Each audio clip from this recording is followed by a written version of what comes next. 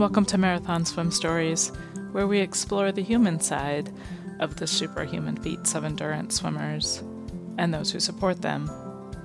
I'm marathon swimmer and coach, Shannon Keegan. I met Carolyn Anderson through the magic of Marathon Swim Stories. This production has been such a gift to me. It's hard to wrap my head around sometimes. Carolyn had the courage to reach out to me and share a few morsels of her story. When we finally connected on Zoom, I couldn't believe that I was talking to someone on the other side of the world who I felt like really understood me. It's amazing what you can find when you push through fear. I hope you enjoy Carolyn's story.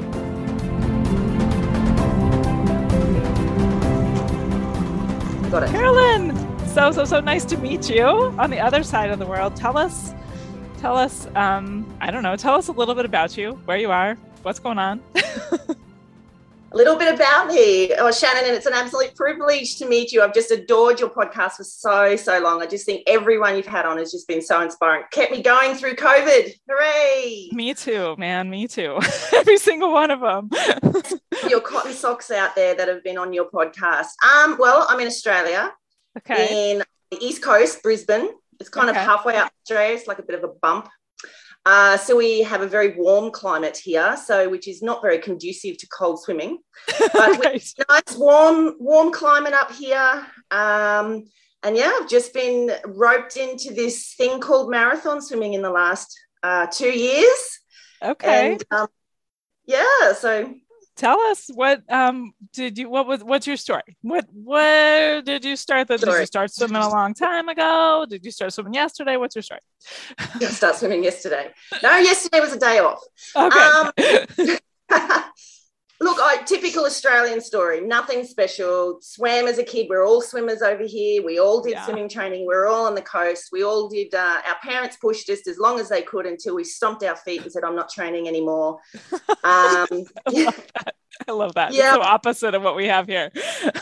I've heard, tell me before, I want to get back to your story, but tell me if this is true. Someone told me that when you have a baby in Australia, they give you directions for how to get your child in the water pretty quickly. Pretty young. Correct. So I was a swimming teacher as well. Yep. Wow. So that's amazing. at about 5 months. Wow. So the parents get in with the kids at 5 months. They have to have all their vaccinations and everything, of course. Mm-hmm. Yep. 5 months we have them in the water, and they can generally fall into the pool and swim to the side easily by about 8-9 months. Oh my God, that makes my heart skip a beat. We have nothing even remotely we have nothing like that around here. That's okay. Yes, it really is a culture here.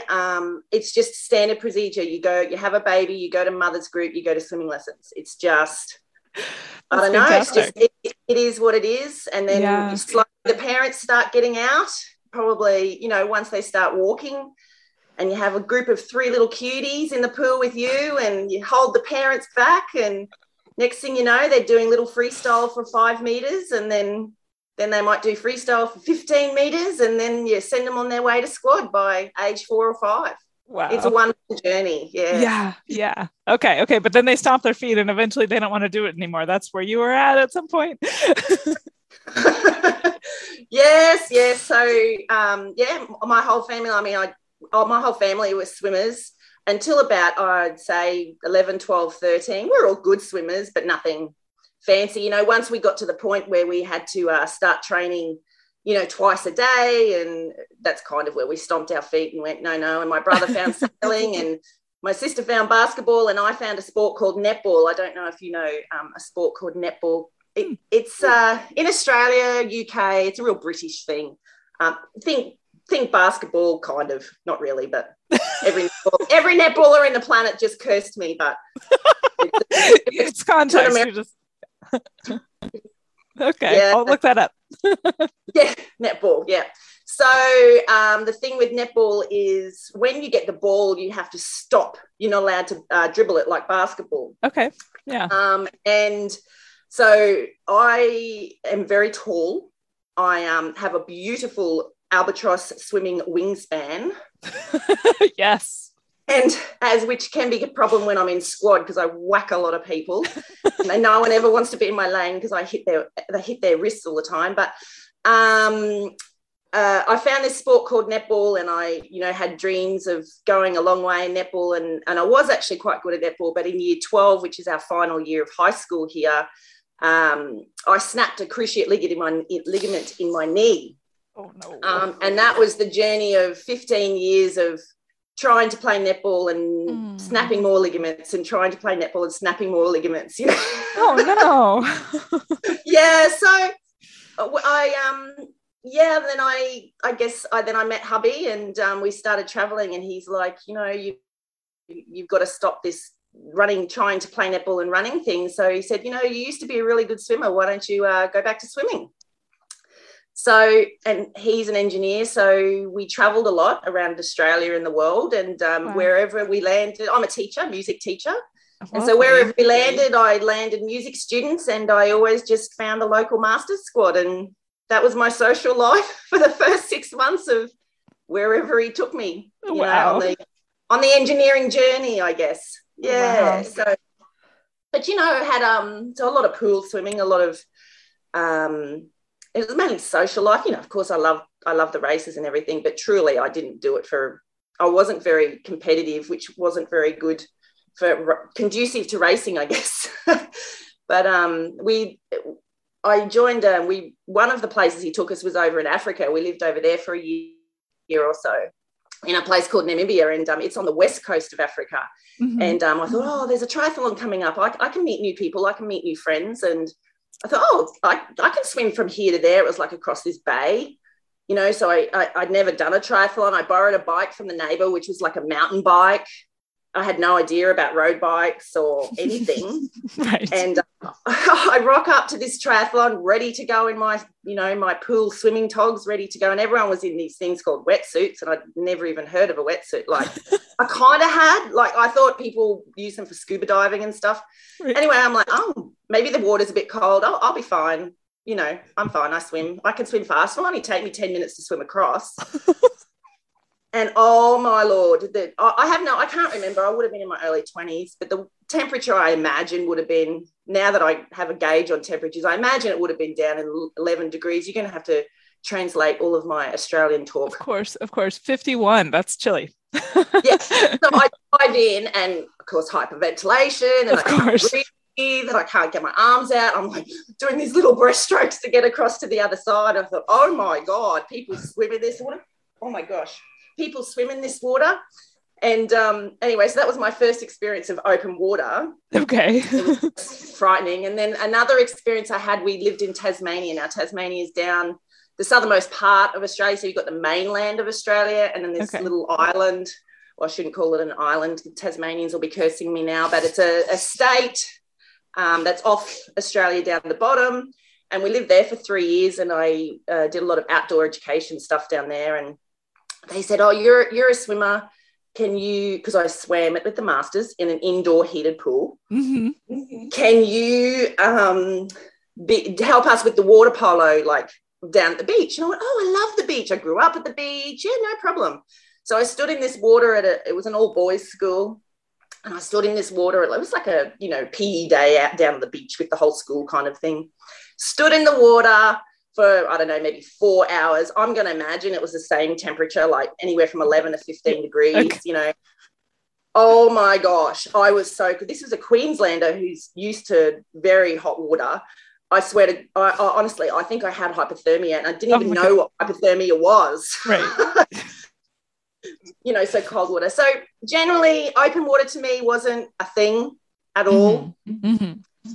I tried a couple of 1K swims. I don't know what that is in miles, but 1 kilometre, 2 kilometre, short, tiny little swims. Well, big for me at the moment, and I'd I can swim that. And they're like, it'll only take you 20 minutes, no problem. Great, I can do that. Spent the whole time vomiting, couldn't find the boy, just got so seasick. I'd come out 45 minutes later, so twice as slow as I normally swim, drag myself up the beach, swear I'd never do that again. Every time I do these things, I say, I'm never doing that again. Mm-hmm. And yeah, never. You know, and then 1K just turns into 2K, which turns into 5K, and lots of vomiting. And I just thought, maybe this is just what ocean swimming is. You just get seasick, like it is what it is, you know. Okay. The problem with getting seasick, though, is the longer the Ks get, you actually have to eat when you swim longer distance, apparently. Apparently, you need nutrition. Yes. Go figure. So, so then I just thought, that's right. Then we went to Vanuatu. Now, Vanuatu is a beautiful tropical island off Australia. Okay. It's kind of between us and you guys, actually. Anyways, beautiful. Between here and Hawaii, really. Okay. Anyway, and it was my sister-in-law's wedding, and we were sitting around, and my brother-in-law, husband's brother, says, "Oh, we live in Perth. There's this event called Rottnest Island, which I'm sure you've heard of." I've heard of. Yep. Yeah, it's a 20-kilometer swim. Not sure of that in miles. I really should have done my maths over before I met you. No, it's all good. I think people are getting used to the distance. The temperature is a little harder, but the distance I can do okay. I think most people can do it kind of. 20-kilometer swim, and he said, "You know, you guys can do it as a team." And I went, "Oh, that sounds fun." You know, and it was kind of to keep all of us girls motivated. And so off we went to Rottnest Island, and we did a team, and our wave was, I guess, I don't know, 8 o'clock or something. And I said, "Well, who goes at 6 o'clock in the morning? Why are we starting so late?" "Oh, the soloists." I'm like, "What? People do this themselves? Are you kidding me?" Like, I had just trained all summer for this team event. Like, I had trained so hard. I've never trained so well. I thought so. Yeah. I'd met this amazing gentleman who trained at one of the pools, who someone put me, someone who knew someone put me onto, and his name was Trent Grimsey. Now, he has the record, of course, of swimming across the English Channel. And he was based here in Brisbane. And honestly, I look back and he must have had a little giggle at me training for this team of Rottnest, you know. So I get to the end of Rottnest, I've swum 5 kilometres for the whole day, in like 20-minute lots. And I was I'd never swum 5 kilometres in one day in my whole life. I was so excited. And I just could not believe people did this by themselves. I'm like, what are you people thinking? I spent the whole day because you swim for 20 minutes and you jump back on the boat. I guess it's like English Channel, right? But they do it in shorter bursts because it's a bit different training. You've got to swim really fast for 20 minutes to get across as quick as you can, rather than over on the English Channel. You know, you're sprinting basically for 20 minutes and you get back on, and there's 4 of you and you rotate. Mm-hmm. The professionals look amazing. They dive off the front of the boat while the swimmer's coming in. They tag, and that swimmer takes. They get in the boat. Oh, the guys that do it, and they can swim up to 5 to 10 minutes because they just sprint the whole day, and they get across so quickly. Yeah, it's a bit of fun, whatever. It kind of wasn't really our team. we were 4 mums that were just, every time I got back in the boat, I was just concentrating on looking at the horizon, not getting seasick, not vomiting, taking my Quells tablets. Yeah. Okay. So that's still sticking with you, but you have a way to manage it now. No. I have not looked at how to manage. And I had no idea that you feed. I'd never heard of the word feed before. I hadn't heard of anything like this. Yeah. I'd met one of the squads that were, people were coming. This was 2018. Okay. And people were coming back from England. They just crossed the channel, and I'm like, wow, that's amazing. But I didn't really look into it, as in I didn't understand feeds or anything. So right. And there was one guy that came back called Linton Mortensen. I can never say his last name. Sorry, Linton. He had just done the Ocean 7, finished the Ocean 7, and I went, wow, you can swim 7 kilometers in the ocean. They're like, what? You did that all at once, 7 kilometers in the ocean? And they're like, I have no idea. It's so cute. We're looking back. People must have just been giggling at me, anyway, people giggle at me all the time. That's okay. Yeah. So then so let's go back a little bit. So you do the 1K and you get the seasickness, but you still decide to push to get to the 5K. Why do you push through the seasickness? Like, what's kind of motivating you at this point? Just my friends were going. Uh-huh. had FOMO. And the beaches are just beautiful. They're just beautiful sandy beaches. And, you know, when you've got kids, you just tend to. You want a break.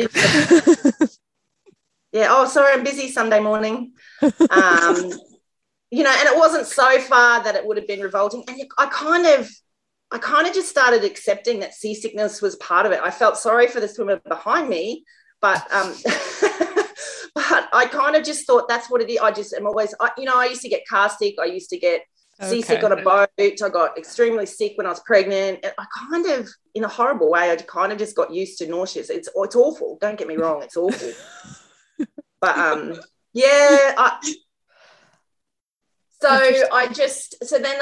was just talking to Trent, and by this stage I kind of met a couple of people, and you know, that were kind of this ocean. I thought, well, I could try this ocean. So now that I'd seen Rottnest's team, I decided to do the solo on my own.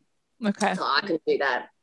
So, and luckily I have family there on the west coast of Perth. We're on the east coast. So it's like a 6-hour flight. It's literally like going from east to west in America. Yep. So it's, you know, a big hike. So, but I'm lucky over there. I've got family with a boat, and they're amazing. Like, I just trained over the summer and learnt. Someone put me onto a nutritionist, taught me how to feed, taught me like they were amazing. They'd sent a lot of English Channel people over, so they were marathon swimming nutritionists, so they were amazing, and they sort of experimented a lot with me and got my gut really strong. I learned a lot about prebiotics versus probiotics. There's another web Zoom call. Yeah, that would be great. green banana flour. That's what I can recommend. Green banana flour. Okay. It's got lots of prebiotics in it. Google it. I know. Okay, I'll look it up. It's weird. So I just trained over summer and was on a plan with actually with a different coach, because Trent moved towns. So I was with a different coach, and Toby, and he was amazing. And I just learned about feeding. I learned, you know, that we used to put, you know, those pool, you sit in a pool and you put your wine and you can put drinks in it and it floats. Yes. Station thing. So a friend of ours would put an anchor on the bottom of one of those and put it at, you know, 100 meters out in the ocean, and we'd all put our feeds on it, and we'd swim 20 minutes that way and 20 minutes back and feed, and 20 and we do. And I just slowly built it up from 1 to 2 to 3 to 4 hours. And, you know, where we swim, we can see turtles and fish and lots of different things. And often you have to do a 10K qualifier for Rottnest. So I did a couple of 10Ks just to get confident, I guess. Mm-hmm. Oh, yeah. Totally. You have to do it. I think it's like 4 hours 15 or something. Yeah, I'm always in the slowest wave. But I always make the cutoff times by plenty. Do you know what I mean? There'd have to be something profusely going wrong, I guess, if you don't make the cutoff times. They're very generous with them. But one 10K qualifier I did, you know, I was swimming along in the water so clear, and it was just, you could see all the ripples in the bottom of the ocean, and you know, it's our happy place, you know, Shannon. It's our happy place, right? I want to be there. I want to go. And I'm swimming along, and then I'd see someone's little gel thing, like in the bottom of the ocean. Someone obviously fell out of the back of someone's togs. I'm like, oh, I better get that. So I dive down, get this gel thing, swimming along, and I'll see, so someone might have 2 swimming caps on and the top one's fallen off, and it was on the bottom. Oh, better go get that one. And it was a circle. So hubby was on a kayak. It was like a 2.5 kilometre circuit. So you had to do 4 laps. And so I get halfway, and he was like the rubbish man. I'd like give him all this rubbish. He was like, are you actually swimming? I'm like, yes, I am. I'm swimming really hard. He goes, or are you collecting the rubbish? I'm like, anyways, whatever. Yeah, that's great. I like the cleanup. I like the cleanup 10K. I think that should be one of the training events. Hey, that's it. Well, you know what it's like. You just can't swim past it. Anyway. Exactly. Yeah. I don't know. But it's when they're a little bit. What was it like? So training swim, training 10K. What's your first training 10K like? How do you feel afterwards? I mean, that's a long distance. Well, I didn't actually, but yeah. Oh, it was amazing. So my first 10K was an event. I actually never did a training 10K because I just was too scared. I don't know. I was worried about not making it and being by myself. So I did 3 10Ks before Rottnest in events because I was just, it was amazing actually. The first one was with Trent in a circle. And I was the last one to come in. There was probably 20, 30 people did it or something. And I was the last one to come in. And it was great. They were all cheering. And it was my first ever 10K. And they had a kayak that came in with me because they were basically pushing me along. It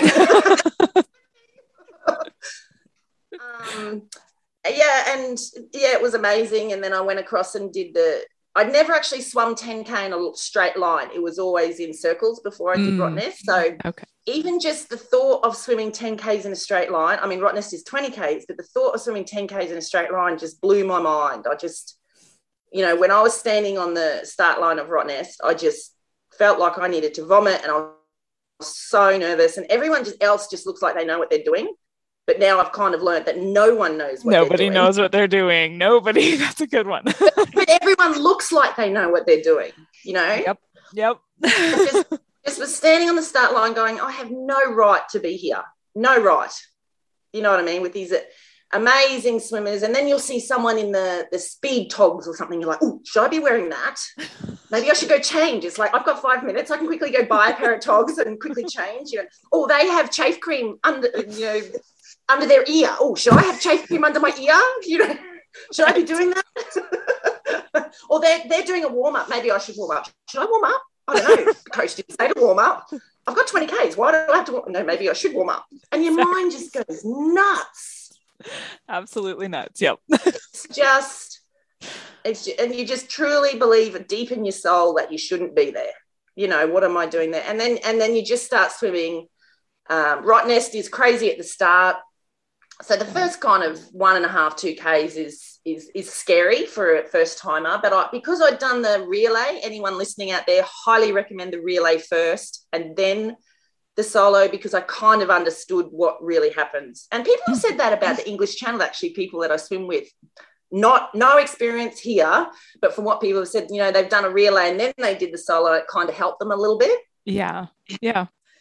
Yeah, just for scaredy cats like me. Well, I think it depends on, like a confidence thing and like how well you're able to visualize. For some people, like putting themselves there can really help. But for other people, I don't know, they can kind of listen to other people's experiences and absorb that. But at the end of the day, you've got to kind of be able to transport yourself to what it will be like so you can get through that hard part. Because no matter what, the first half hour is always the toughest.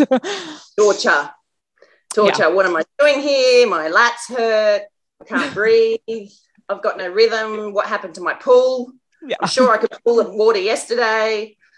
Yeah, but once I found hubby on the kayak, you kind of swim for, I don't know, it's like 500 meters or whatever it is. I met hubby and he's just my rock. He's my kayaking rock. So once I met him, then I'd sort of learnt by then, you just let all control go and all I have to do is swim. Yeah. So he worries about meeting the boat, and then my beautiful brother-in-law and sister-in-law got me through the day.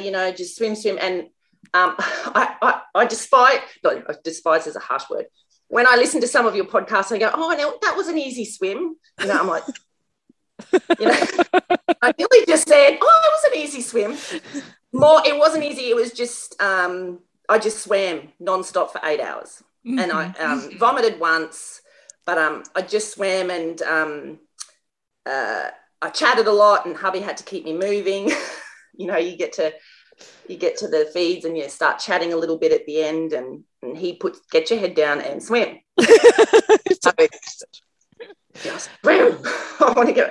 But my beautiful brother-in-law and sister was Shane and Sarah. So I'd actually lost my dad about a month before. So it was quite an emotional swim for everybody, and then we kind of got to the end. And I walked out because I've got horrible, horrible knees. So my knees are extremely bad. So when I do long distance swimming, it's actually very difficult for me to stand up. It's just from snapping so many ligaments and surgeries and arthritis. And woe is me. Honestly, it is what it is, right?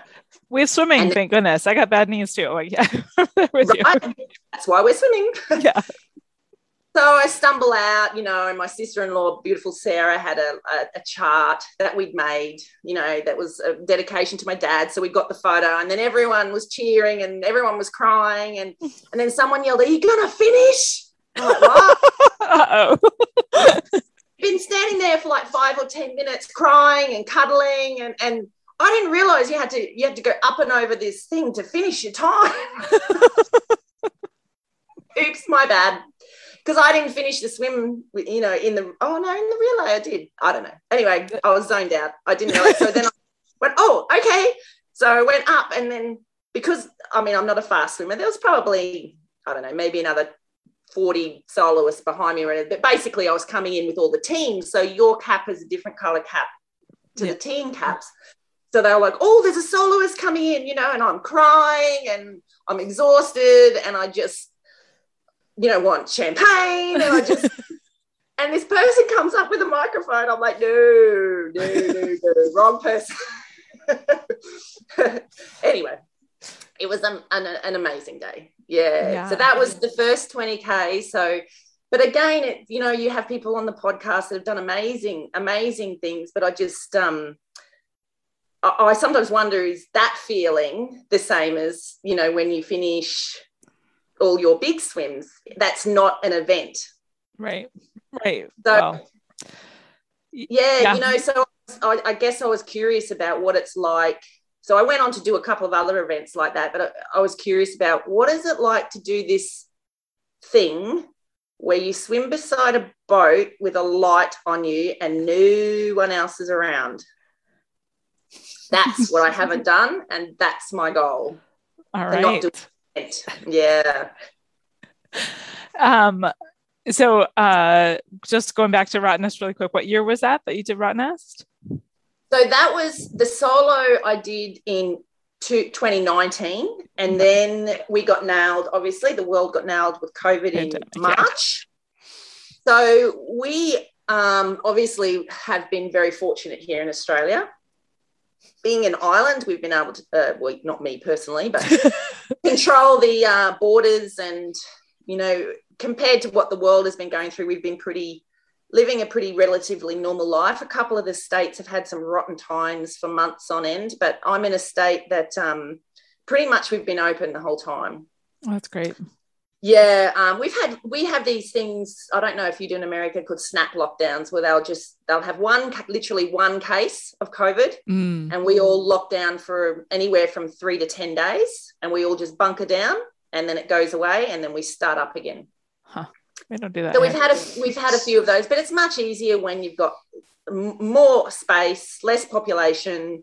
Yeah, we're an island. There's many, many factors that contribute to that. It's not just we're cool. Right, right. But I managed to, in 2020, we managed to go to another 20K event that was up at a beautiful tropical island, which no one wants to hear about because you guys are probably all in horrible lockdown. It depends where you are, yeah. Tell me. It was a lovely... we kind of didn't swim for 5 to 6 weeks. In the initial period, it was 5 to 6 weeks of lockdown when it was all big and scary. And I'm a teacher, so it was all online teaching and no pools. And, if you live near the ocean, hooray. If you didn't, whoopsies. Lots of tether swimming. I actually never did that because it would just hurt my knees too much. So I just did not much, really. Not much. I did gym and blah, blah, blah, but I really didn't. I didn't do much at all, just getting kids through homeschooling and having not enough Wi-Fi for everybody, basically. Right. So but I went and did this. It's called Great Keppel Island. It's a beautiful tropical island, and a lot of us hadn't trained very much for it, but it's beautiful tidal assisted swim. Okay. So we all did. Just beautiful. It's a new swim here in Queensland. Highly recommend it. You go around an island, so you go one. It's from what I was listening to, was it Gia that did the Manhattan swim? Oh, I loved her story. And she was talking about, we went with the tide one way, then the tide the other way. I'm like, oh, that's Great Keppel, but on steroids, Yeah, so very title assisted. My beautiful girlfriend Claire, we were having a hot cup of tea halfway round, and our paddlers are just like, can you just swim? But we're having a cup of tea. We're having a cup of tea on our backs, looking at the beautiful Great Barrier Reef, but moving forwards. You know, we're talking on our backs. Oh my goodness, that sounds amazing. And kind of exactly what you need after a lockdown, right? Yeah, everyone was the same. It was just, and it was mainly people from our state, because I do believe that the other states were still in a bit of strife. Our state isn't as populated as the other states, and we weren't getting as many international flights. You know, they were trying to get Australians home, and so we were very lucky to be here in Queensland. So yeah, so that was the second 20K, but I really don't know if that one counts, because I think I talked the whole way around, saw turtles, fish, you know, and you get to one side of the island, the tide changes, and then you noodle on back again. So there's to be some amount of confidence that you can get from that, though. I mean, I guess you could attribute it all to the tides, or you could say, I hadn't trained that much. I had the experience of having done this other 20K, and then I was able to do this other. I don't know. I feel like it still is. It's still, there's something to that, and you should take that experience. And you know, and the guy Val that organizes it is just so passionate about getting, you know, people swimming, and he's just so friendly and open, and it was you could do it as a ratified swim, you know, all the rules, but it was an event, but he didn't believe in having a winner. So there was no winners' trophies, nothing. So, and if you wanted to come up and use fins or be in a wetsuit or whatever, he's like, I don't care what you do, basically. You had to nominate that you're not going to do that, obviously. Right. Which a lot of us did, but then a lot of people, you know, hadn't trained, and so it would have been too scary. So he was just like, right, well, if you want to use a pool buoy, don't care. If you want to hang on to the kayak and feed because you haven't swum or done anything, come on down, you know. So he's very open and it was amazing. You get to the end and everyone was just the same. Everyone did the 20K and no one cared how anyone did it. It was a really amazing atmosphere. It was good. And that's kind of a gift. August of 2020. Okay, and then let's see. I was going to ask about was there, going into Rottnest, or going back a little bit, was there anything, so you had a great coach, you were able to basically say, I want to do a 20K, coach is like, great, I'll put you on that program, was there, which is a really neat thing. I don't think that we don't really have that around, well, not here where I live for sure, but I think I know that, I live in a really rural area where there's not that much swimming. There's no one even where I live who actually wants to swim much longer than like a 10K ish. And that's okay. It's totally okay. I agree, but it just, I feel like the culture is in Australia, it's just so much more supportive, I don't know, of all of the water things, but nonetheless, was there anything that you kind of learned from that kind of training program that you felt like benefited you the most? You know what I mean? Like it during Rottnest, like that you were like, oh, I'm so glad we did that week of whatever. Or was there, you know, is there like anything that you can attribute like your success in Rottnest to, like, I don't know. I think just the biggest thing was you're always in training, you're always going to have good day, bad day, good week, bad week, you know. Obviously that summer with my dad was quite emotional, and but even so, you know, sometimes I get in the water and I just felt awful. Like I just felt awful. I just had no pull, or my back was hurting because I still don't have much core strength. You know, I'm trying, Shannon. Keep after it. You know, and I remember one particular swim, Coach Toby, he's an amazing Ironman, and he's done what do you call it, Kona, and you know, all those sort of things. And so I was kind of his first, I guess, long distance, but he knew exactly what I needed. Yeah. And he goes, a couple of weeks before, he goes, okay, we are going to do a 8K pool set. You know, just go and find a pool on your own, and we're going to have a dress rehearsal. I'm like, right, because I'm such a visual person. I conduct bands and orchestras, and I just, I make the kids okay. If something goes wrong, we've got to push through. We're not going to stop and play. It's not going to be a disaster, all that sort of stuff. Okay. So I found a pool, and I was going in the middle of the day. So in summer in Australia, in the middle of the day is, hugely hot, serious sunburn material. Mm-hmm. So no one in their right mind would be swimming in Australia for 3 hours in the sun. It just doesn't happen. We're so skin cancer aware. Safe. That's awesome. Aware. That's awesome. So I'm like, right. So I get my sunscreen and I sunscreen up, and then I put, this zinc, so you're white as a ghost, the zinc. And then I'm like, oh, well, he said, even put your ocean grease on. You don't need it for the pool, but we're practicing. This is a drill, people. This is a drill. Okay. So I'm putting my ocean grease on.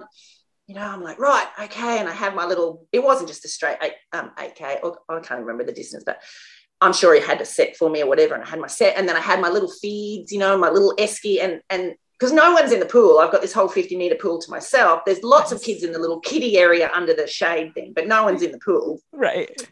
Got my feeds, and I've got it all in the esky thing, because it's like, okay, off we go. Swim, swim, swim, swim, swim. It was a new pool. I'd never done. So I did a tumble turn, and it was so shallow that I hit my head on the bottom of the pool, because I'm really tall. And this pool, I think it was like 0.8 or something, deep, like 80 centimeters. Oh my gosh. Wow. I'm like, okay, should have checked the depth before we tumble turn. That's okay. All right. So I had a real big, this is my first 50 meters of like a 3-hour swim. Okay, we're okay. So swim. And just one thing after another happened. Like, my feeds were just disgusting, because they were just they'd been sitting in the sun, and I'd never had hot Gatorade before. I've since found out is a thing. You have hot Gatorade. But anyway, at the time I didn't know that.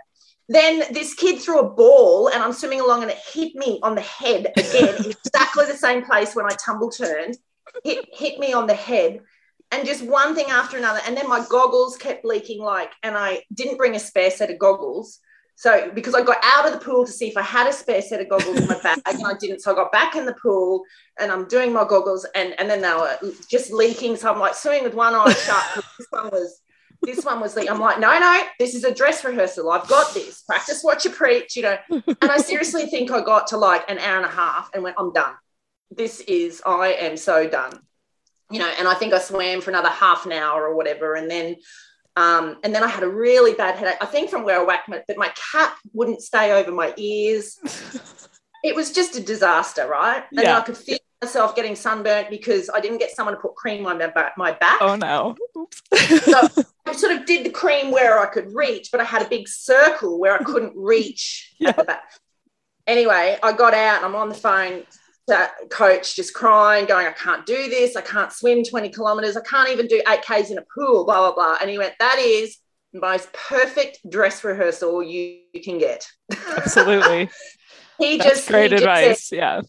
He just said, that's perfect. That's what it's about, just having a disaster. And he goes, if you have perfect swim training every time, you're going to get to the event when you're open water, which, yes, the water comes up. Because I'm a slower swimmer, you get the wind after lunch, right? Mm-hmm, mm-hmm. And that was really good advice. Just, it made me feel like, okay, I still do have a right to be here. Yeah. it may not be pretty, but I still have a bit of a right to be here. So that's probably the best advice. And, sometimes I go to training after work, or I don't know, and I just did not feel the love, at all with me in the water.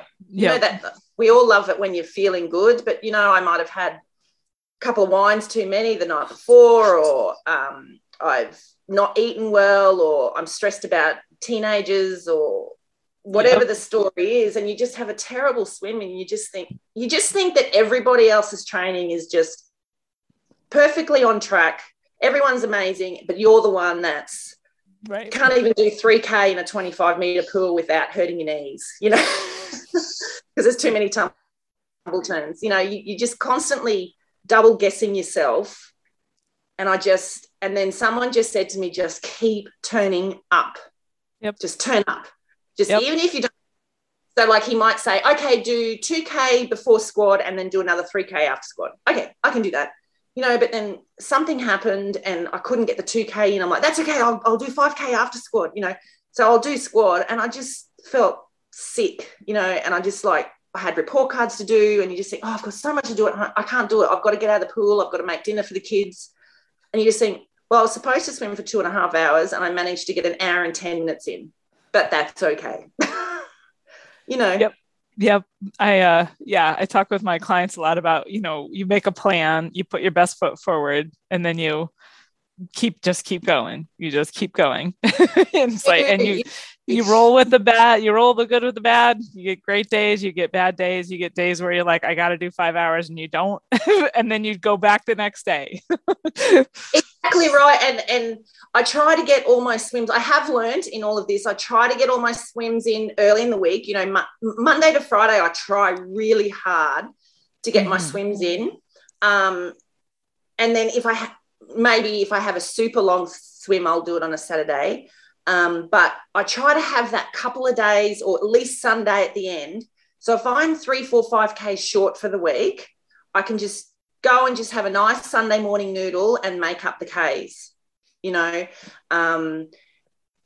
If something's happened, even yesterday I was talking to my friend Yuke. We were in the pool and we were desperate to have, I've got a friend who I train with who's visually impaired. So he literally just waits for me before squad. Then we do squad together, and then he waits for me after squad, and I get him out and blah, blah, blah.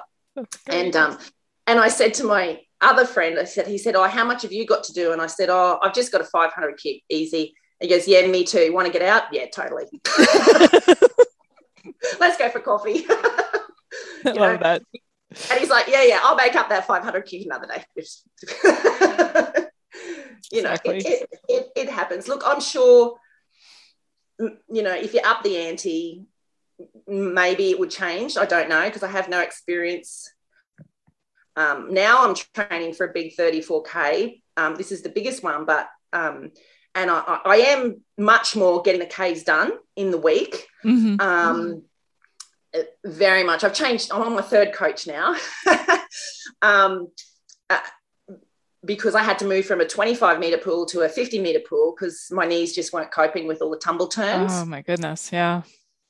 Yeah, so I still train at the 25-meter pool to be social. I still love my group there, and I don't want to lose track. They're all triathletes, and I just adore them. But they all see each other at triathlons, of course. But I don't see them at triathlons. So I like to go to squad at least once a week and touch base and see my girlfriends. That's lovely. It's another thing, to be mid to late 40s. It's like I never would have thought I'd make new friends. You just think, okay, I've got my friends done, but just you just think I'm setting my ways. I'm too busy. I don't have time for friends. But when you see someone at squad once a week, every Tuesday night after work when you're shattered, there's something special about two late 40-year-olds. How'd you go? How's your week? Yeah, good. You? Yeah, good. Do your warm-up, get to the end, have a bit of a joke because you snuck in an extra 5-second rest and the coach didn't notice. You get to the end and have a good week. Yeah, right. I see you next Tuesday night. Yep, good. But there's something special about making new friends, Yeah. At this age, I think there's lots of people. Yeah, and that's what I said. I just get FOMO, I just and you've got to put yourself out there. And sometimes I go and I just can't bring myself to swim, but I just turn up. I'm just, okay, just get in your togs, step 1. Get out the door, step 2. Yeah. So, but I did Rottnest again. Oh, you did? Awesome. Year. Oh, tell us about it. I didn't make it the second time. I didn't make it. However, which I was very upset about, obviously, a DNF. I've been listening to some of your clients, and when I was crying for about a month, I think I cried for a month, I realised that a DNF is actually not a bad thing. Not bad at all. No. And basically just the fast swimmers got through and us little turtles at the back just got the weather. Oh, no. Yeah, but the good thing, and I did a tandem with a girlfriend, and but we just got the weather at the end, and it got so rough, the kayakers couldn't actually paddle with us. We had 4 burly boys paddling and driving the boat for us, and they could not paddle. Like, I'm a turtle swimmer. They couldn't paddle the same speed as me. Like, I was leaving them behind because the wind was so bad. It was pushing them back. Mm-hmm. Anyways, so they decided to abandon the kayaks because their arms were shattered. Like, after 8 hours, they just could not kayak anymore in this weather. So they tied the kayaks to the back of the boat, and we just kind of swam behind the boat. And then my husband always tells that we had white cap on. It was a vent again, and we had white caps on.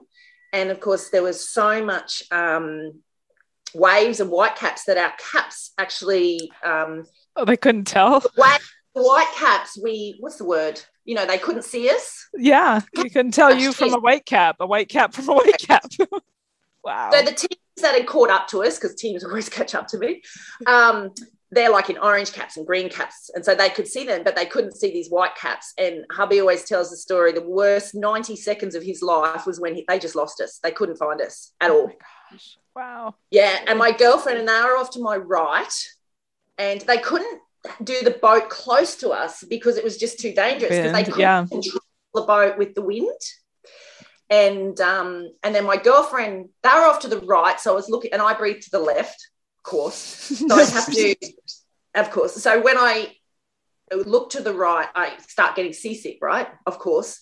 So I kind of have to do this breathe, and then I'm looking over it, then going, hi. And then my girl, she pulls to the left. So I had her going to the left. So I'm grabbing her ankle, like, come back in. But, you know, within half an hour, we'd been pulled and the event was cancelled. Like, it was just too dangerous, you know. The teams totally support their decision. You know, there was a bit of controversy. You had to make the 16K buoy by a certain time. And we had 2 hours to make that time, and we were at the 16K buoy. But we just weren't moving forward. We weren't moving forward at all. Yeah. So I love listening to the stories on your podcast when they say, so I looked at France for like 2 hours. You know, I'm like, I get that. Because I looked at this orange 16K buoy for an hour, and I was not a happy camper, I can tell you. So, they ended up pulling us. They, you know, because the team groups, they dive in, tag, and then they have to get out onto their boat. But of course it's just so rough, they couldn't step up onto the boat. And then they actually I heard that they're fine now, but they actually had a propeller incident with a swimmer getting into the boat. Oh no.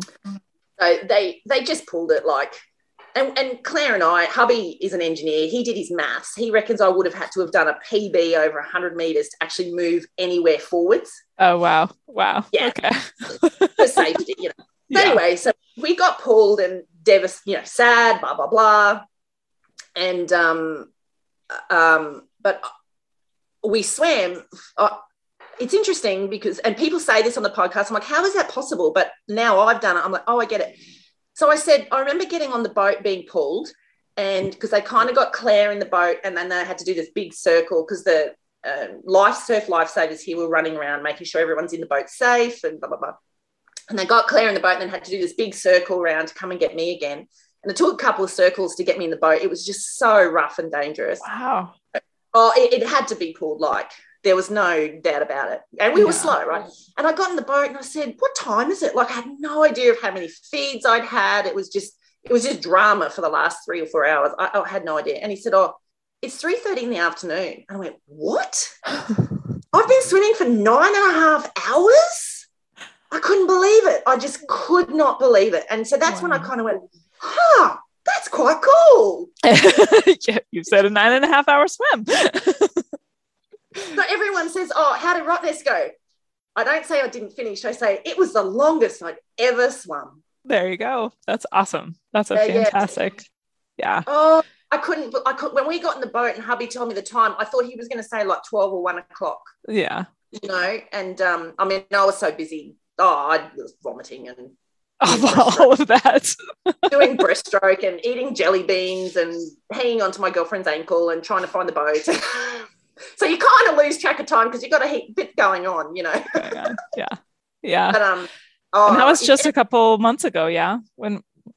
It's in February, and if you ever get to do that event, it's just marvelous. It hats off to the people that run it. It's just thousands and thousands of people and boats and everyone's safe, and it's just amazing. It's spectacular. If you ever Google it, anyone listening, Google it and have a look at the drone footage. It's just the power of marathon swimming, and there's people there that can't swim more than a kilometre and they're in a team, and there's people that swim across in 4.5 hours and you're standing beside them, you know, going, should I be wearing their togs?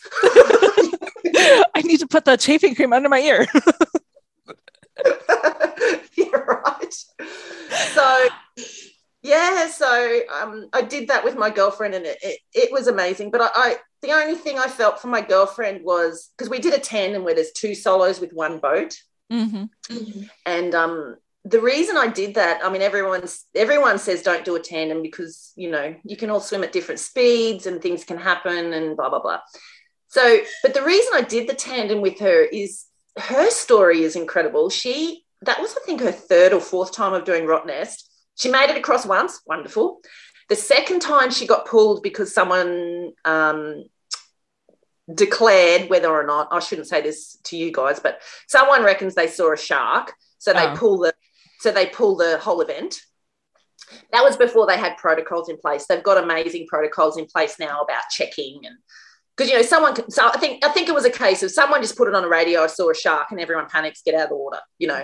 But now there's protocols. So that was a few years ago. So that was sad for her. Then she went across, I mean, because it's a lot of money, right? It's like flying from LA to New York City, right? It's, you know, it's not a small adventure. You've got your accommodation and you've got to pay for the boat and your skipper and blah, blah, blah. Then she went across another year for Port to Pub, and I think they got pulled with the weather again. And I said, come across with me. Please come across with me. You won't have to pay for accommodation. You won't have to pay for the boat. I just would really be honoured, because she just introduced me to so many different people that we bloody didn't make it. I have to do it again. Well, she says, never again. Bless her cotton socks, but I'll get her there one day. She's amazing. She'll kill me for saying this, but she's 62.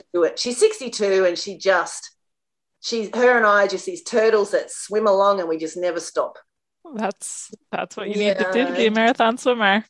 Okay, so you guys are coming up on spring right now, right? Or we're coming into summer? We're here into summer. Yeah. So we've lost our cold water.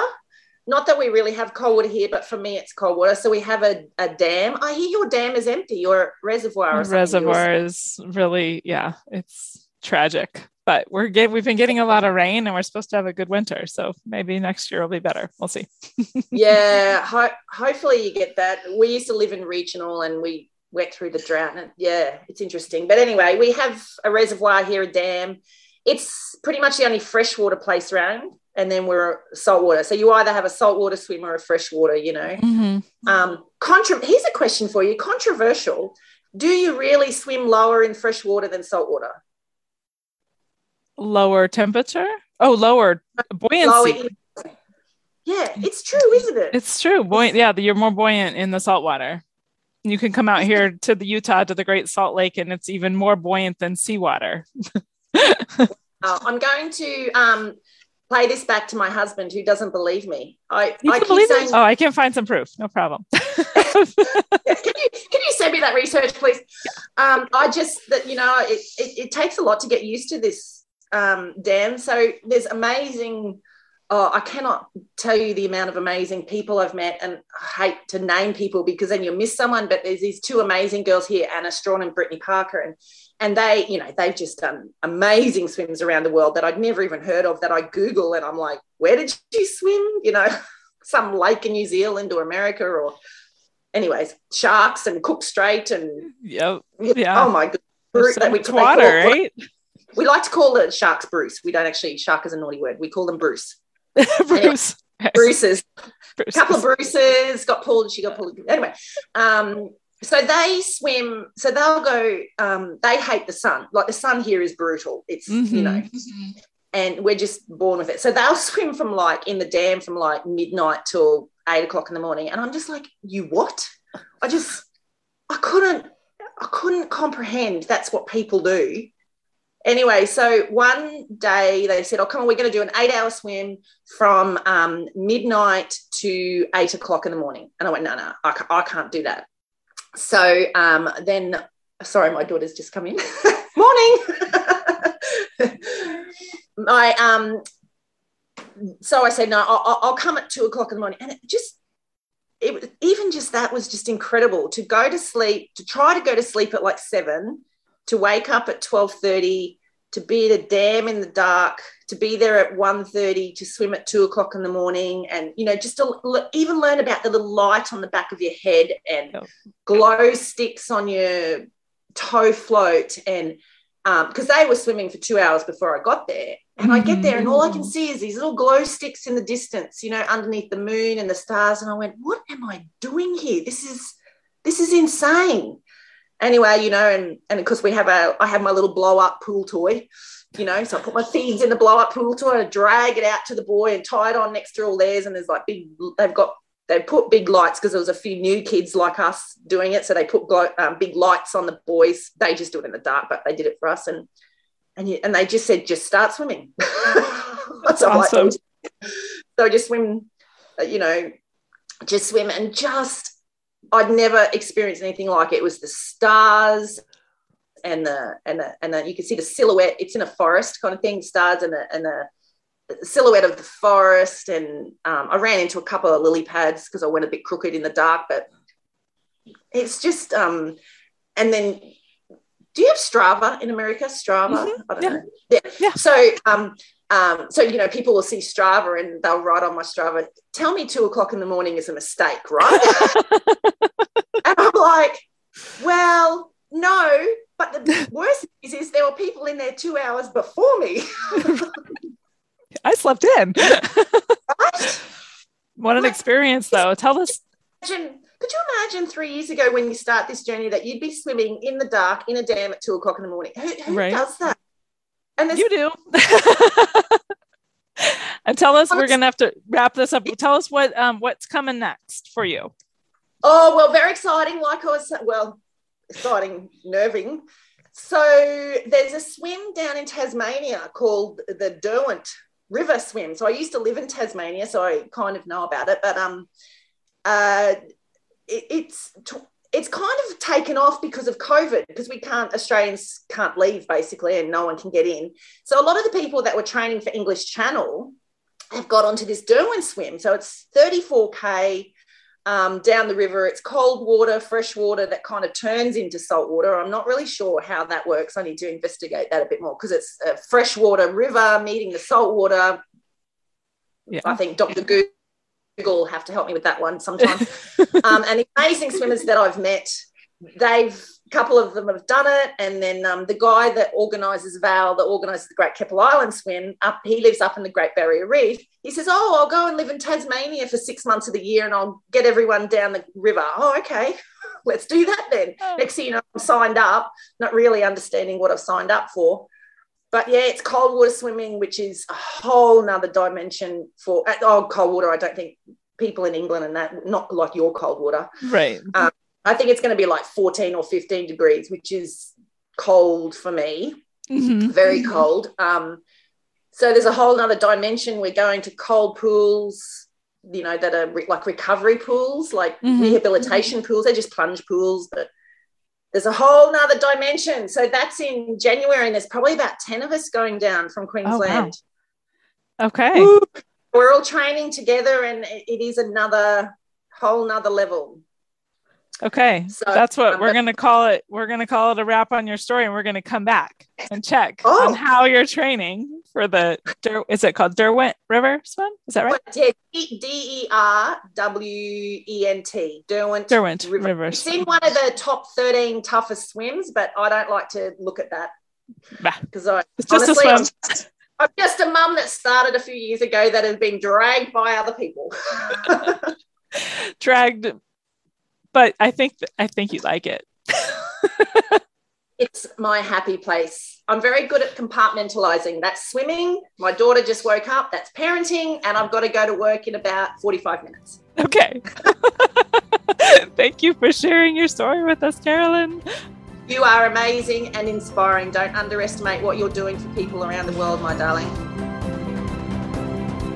I hope you enjoyed this episode. Have you heard of the Intrepid Water Accountability Group?